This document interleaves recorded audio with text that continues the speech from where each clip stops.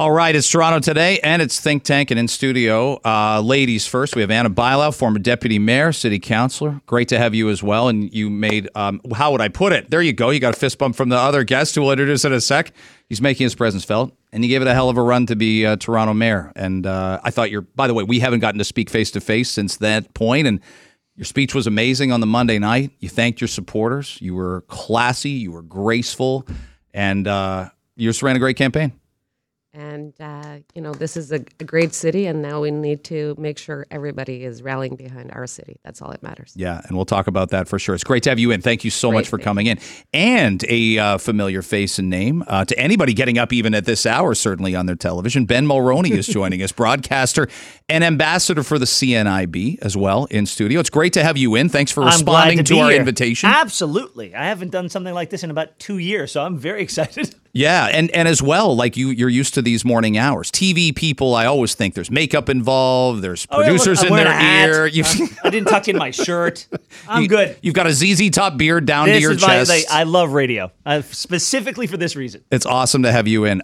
Let's talk about labor, and I want to get out of the gate on this potential CAW strike. We have a lot of city issues to get to. Olivia Chow and Doug Ford meeting today is something I want to get to, as well as stuff from the House of Commons opening. But a possible CAW strike at midnight. And it feels like, Anna, we'll start with you. There's been a lot of labor unrest in our city. We saw Metro grocery stores. We've got education unions right now all looking for something. Is this normal? Do we have something sort of in the ether with employers battling extra hard with employees and vice versa? What are you spotting here? Well, I think we had a time of great inflation. And unions are just trying to catch up to make sure that the workers are not staying behind. So they have to ensure that the increases are there. And so you have employers that are dealing with unprecedented instability, right? You had a pandemic. They're still dealing with all those issues. And then at the same time, you had very high inflation, workers dealing with all kinds of different working conditions, and unions are fighting for them. So is that what's on the table right now? Are those the issues? Trying to catch up to inflation? It's pay raise, it's working conditions. That's the pay raise is quite substantial. The pay increase that's there, the that the UAW is looking for. It's a 20% start, and then it's 5% over each year over the next 4 years. There's always more than pay increase in any negotiation. Right. I'm sure there's way more complex negotiations. Exactly, but that's always the headline. And I've seen in all these latest negotiations, it's always quite significant because inflation has also been so high. So, and employers are dealing with the instability of the markets, right? It's been unstable. So, I think they're both trying to reconcile those two issues, and that's why we've seen so much instability and so much, potential strikes. Ben, are you spotting anything that's sort of out there in the airspace similar to that? And I wonder if there's some post-pandemic reflection as well. I mean, employers needed employees to buy in to come back into the office or work hybrid or even stay home because you're just as efficient there. Anything you're seeing? Well, you can't build a car from home, right? So everyone has to come back into the office. Everyone has to come back into it's Ford, right? Yeah, Ford tonight could have 6,000 workers walk out. Yeah, like that's or on strike. Yeah, that's a big deal. Look, from what I understand, they're very far apart right now. But look, there's something happens when this stuff gets into the press. Something happens when this becomes front page news, and they find a way to get closer and closer together. Is this going to last forever? Probably not. Is it going to last for a long time? I suspect. But yeah, I honestly, I have no idea. And I think, Anna, in history, there's been times of great inflation, even in the late 70s, early 80s. Like if we ask our parents and they tell us about the mortgage payments and the interest rates they had in 1979 or 1982, we're talking double digits. It even went up pretty high. My first mortgage in the States was 7.5% in 2002. So we went through this run of really low interest rates, no inflation, nice sort of placid, calm waters. And it can change on a dime. Yeah, it can change on a dime.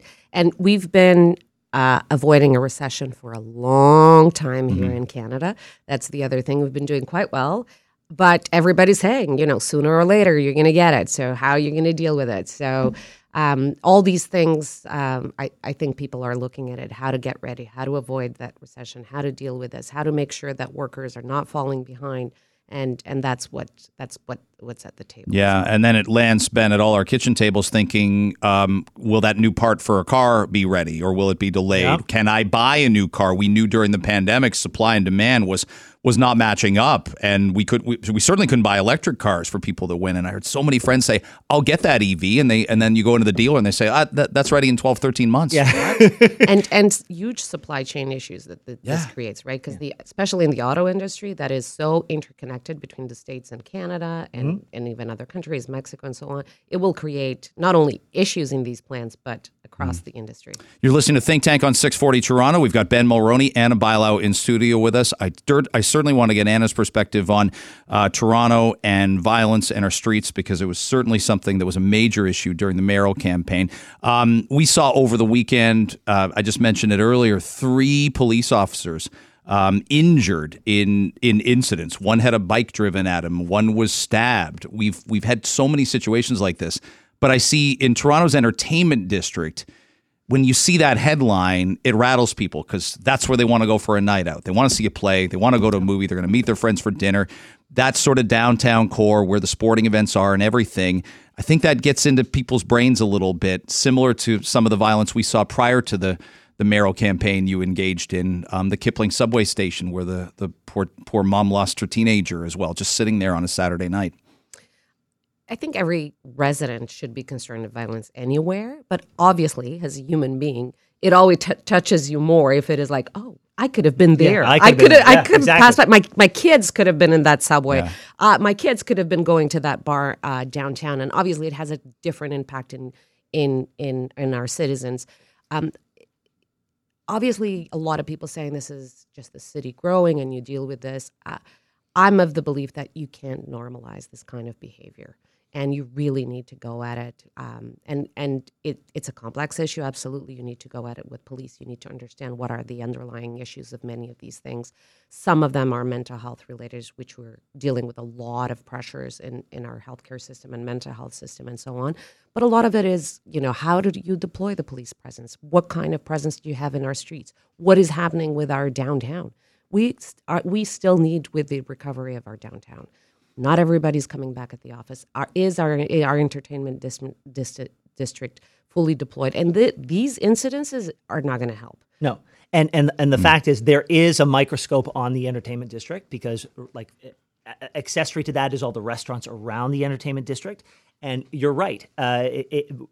Every act of violence is terrible. However, when it happens downtown, we all think to ourselves, we could have been there. Yeah. And that's where the tourists go. That's why they come to town. They don't come to go to the suburbs. They come to go downtown. And if it feels less safe, fewer people will go. And that's just a fundamental fact that we have to deal with. Yeah. Do either of you, Ben, let's start with you. Do you ever adjust your routine? Do you ever think, we all think time and place and where should I be and where should I not be? What's the time of day? Who am I with? What are the circumstances? Have you made any adjustments at all? I go downtown like noon to 2.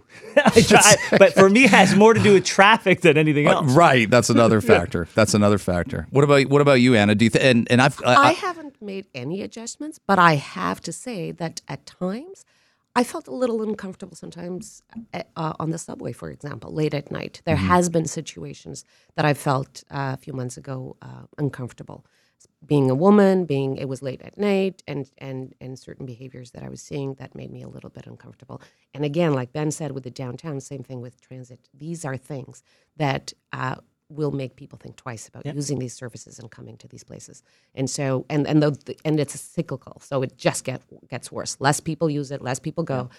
More of these accidents are prone to happen. It ends up becoming, like Ben, that self-fulfilling prophecy that you end up thinking, because when you go to other cities or someone says, yeah, I'm going for a weekend to Chicago or I'm going to Los Angeles, and you think, well, I know the safe areas there and I know the areas that I just don't want to take a wrong turn. Every big city has that. I've heard the stories about San Francisco. My friends right now, say, don't go there. If you step outside your hotel 2 blocks away, you're going to get robbed. If you rent a car, it will get stolen. These are the stories that I'm hearing. In Toronto, we're not in the same place, but we're not far off. We have to be very vigilant because those stories can absolutely happen here. Yeah. And Anna, I know police presence was something talked about during the campaign. How many? Where should they be? How do we deploy them?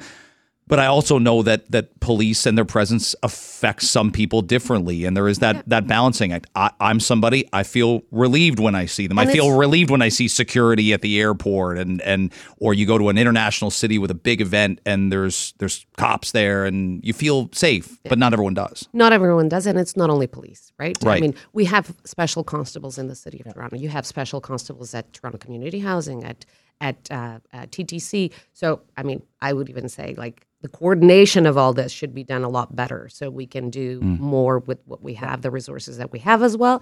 And also it's not only that, it's the streets to homes people. It's our coordinators that are out there, making sure that they're providing some of these services as well. And, reaching out to youth, reaching out to there's so many underlying issues that also need to be dealt with. That police is a part of it, but it's not the end all and be all. Ana Bailao, Ben Mulroney are with us on Think Tank on 640 Toronto. Anna, meeting today between the Premier and Olivia Chow. And I know you talked about this, about being able to go to the Premier and demand things for Toronto. You were going to ask that the DVP in Gardiner be taken back, at least to some extent, by the province.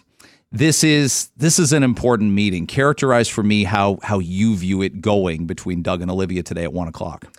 This will set the tone of the relationship. I think this is a set the tone meeting, how it's going to go. I think it is important to identify that they have common goals. And I think that the approach that the mayor and the premier need to look at it is what are the issues that they could work together on? And they do have common goals: housing, transit, and operating the transit. There's billions of dollars being invested in transit in our city, and the affordability. It's an issue that they both talk about. So if you hear the two of them talking about, they talk about these issues. So let's find the common goals, how to work together on these things. Now, they have different priorities, and it is important to find the common goals and to reach in order to get to the priorities that they have. But Doug's done this before, right? Like he's worked with Justin. He reached out to Stephen Del Duca, Andrea Horvath, once they left. Right, once they're mayors. Now that they're mayors, like he has reached out to them.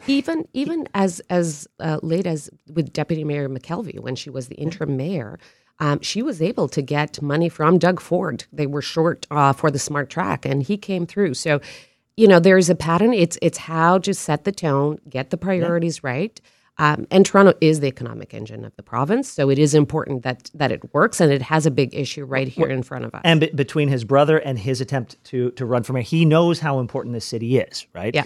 So he is not going to take it for granted. Yeah. And if Olivia is the person that he needs to deal with, then he will. I suspect he will. Is there anything? I'll ask Anna you this. Is there anything to the concept of Doug Ford having any sort of chip on his shoulder about Toronto? He didn't win the mayoral election.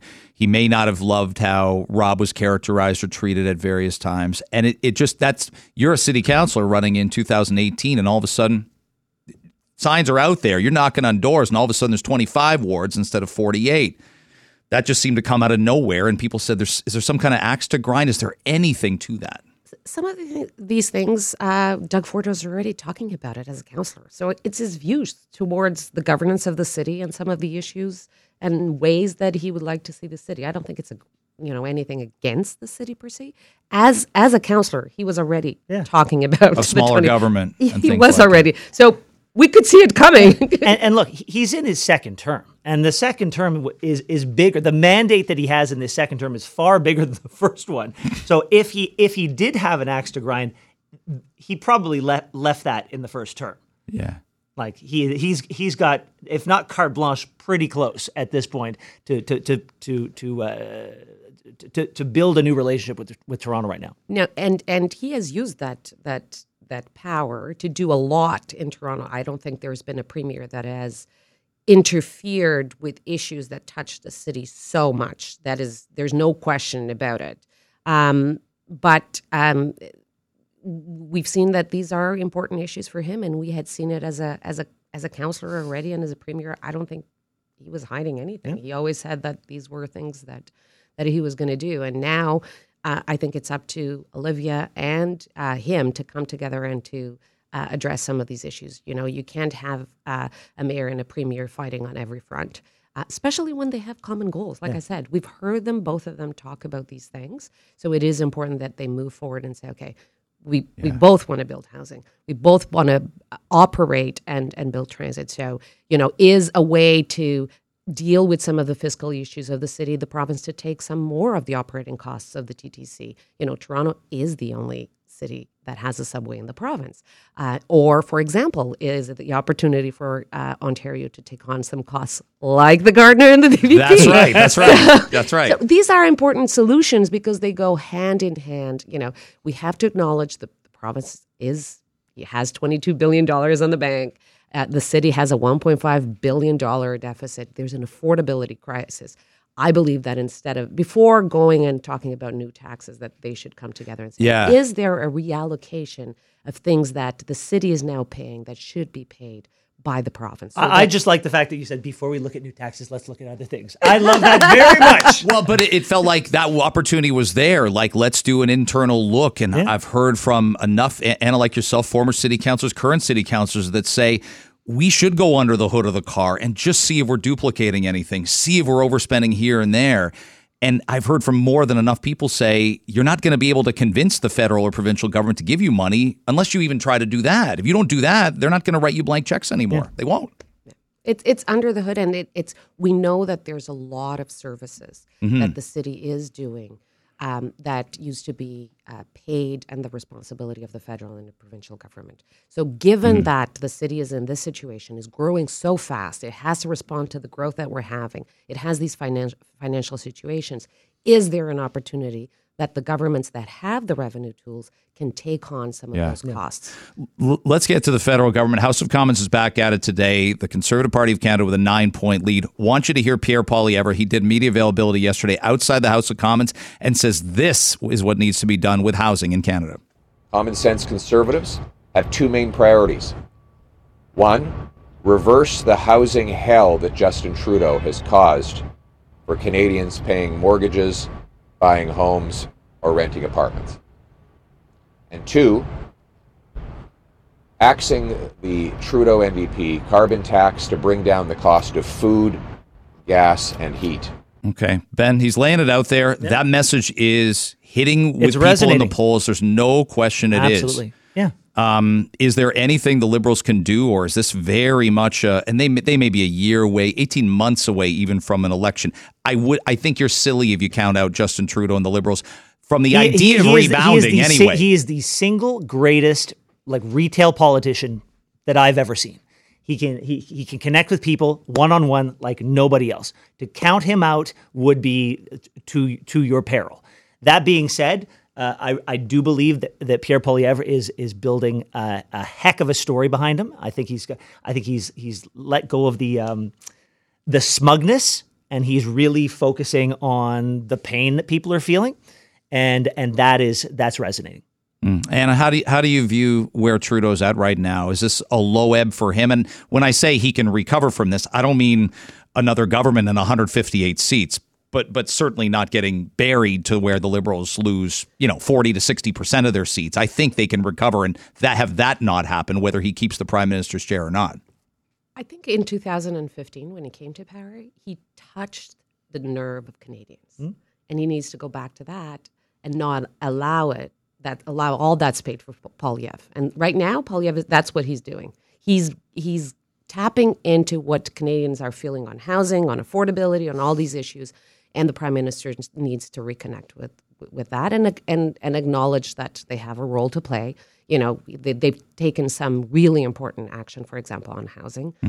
There was some issues when he came out and said that it wasn't a federal responsibility. It's a responsibility of all governments. There are a lot of levers that the feds can pull, even though it's not their jurisdiction. There's Absolutely. A lot of levers. So to say that it's not that it's not their domain, and they did, but what they did with the HST was really important for purpose-built rental. People in the sector, nonprofit, private sector, everybody had been calling for this for years. But municipalities had been calling. But it's very hard to push back after 8, 9-ish years of a government, whether it's liberal or conservative. If this is what we're dealing with today, you have to own it. If there's a housing crisis today, it's not Pierre's fault, and it may or may not be the Liberals' fault, but they do have to own it. It's hard. It's going to be hard for our government. I usually say, now that I'm not running for anything, I can very openly say that, since the 90s, there's never been as much done for housing, but the crisis has not been this bad because we're in a constant catch-up, because there's been so little and government stepping away in the 90s.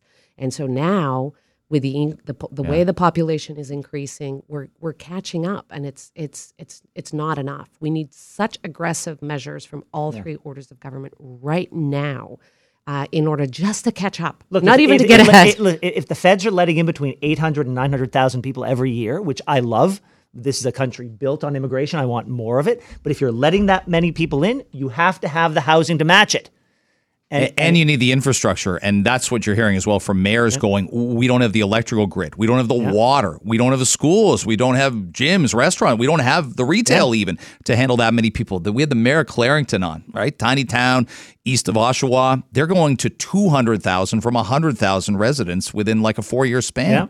Blows their mind. Yeah. They don't have they're not ready for it. They're not ready at all. And no one, small towns, big cities, none of us are ready. And we've put like the horse before the cart. Or the cart before the horse?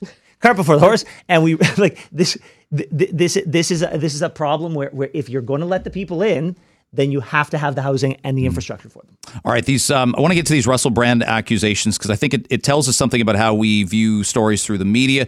Russell Brand, famous comedian, everybody knows him. On Friday, he got in front of a story involving sexual assault and rape. One woman's accused him of rape, 3 others of sexual assault.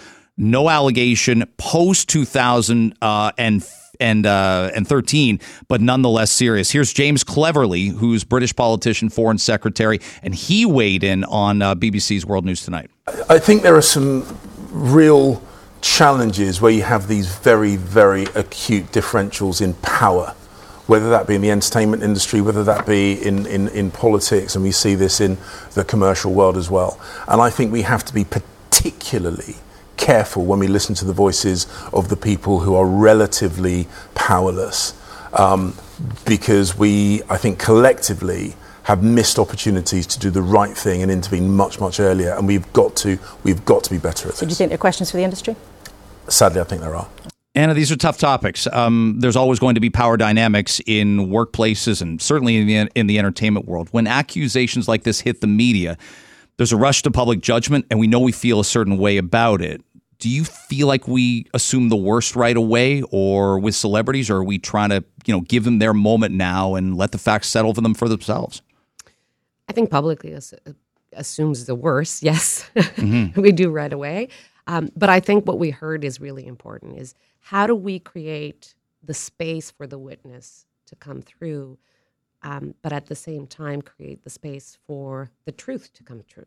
To come through. For me, I think that's the balance that we need to get out there. Is you want to have people feel the support to come out in situations like this at whatever time they feel comfortable doing it and not being judged.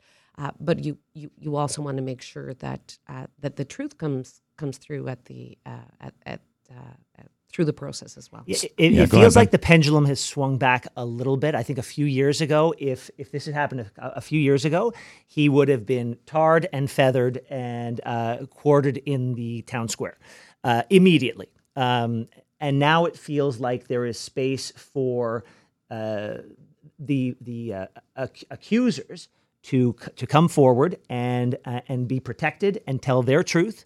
And it looks like this is going to take place in the court of law where it should take place. And a few years ago, that probably wasn't the case. Everything was tried on Twitter. Yeah, it feels like maybe a little less of that, a little more of sort of the court of law. And we absolutely, I think, and both of you make great points. And Anna, the point is certainly like, let's listen to everybody. Let's listen right away, as opposed to, it's old news. Where were you 15 years ago? Those things don't matter, because when we do that, or when we see something go down in the court of public opinion and somebody doesn't feel heard, There's probably 50 or 60 women that say, look what happened to her. I'm not telling my story. Exactly. Absolutely. Yeah. It's one of those things as well, as you say, Ben, that we've got a different media also where he can keep working. He played a stand-up show to 2,000 people last night. He can keep doing what he's doing, and he's got a voice. As we know, 5 years ago, this would have been difficult for people to work with television networks, big media companies to stay on the air and say what they need to say. But that's, we'll see where it goes. Well, look, if he is found guilty, there's nothing that says that he can't work at some point. Like this notion that everyone needs to be canceled as soon as something goes awry in their life is a fallacy, right? We've got to put that aside. There is a system in place to deal with this sort of thing. Is it perfect? Absolutely not. Can we fix it? Can we make more space for victims or alleged victims to speak their truth? Absolutely. But this notion that the mob has to come and cancel everybody that they feel has done something wrong without the actual proof being put forth, we got to put that aside. I think it's working better than it ever has, but we can also tweak and get it going. We're listening more, and we're not judging immediately, which is, again, part and parcel probably what we should be doing. We're out of time. Thank you both so much for coming in. Thank you. I really appreciate appreciate it. Man, this is a lot of fun. And our listeners do. Ben Mulroney, Ana Bailao.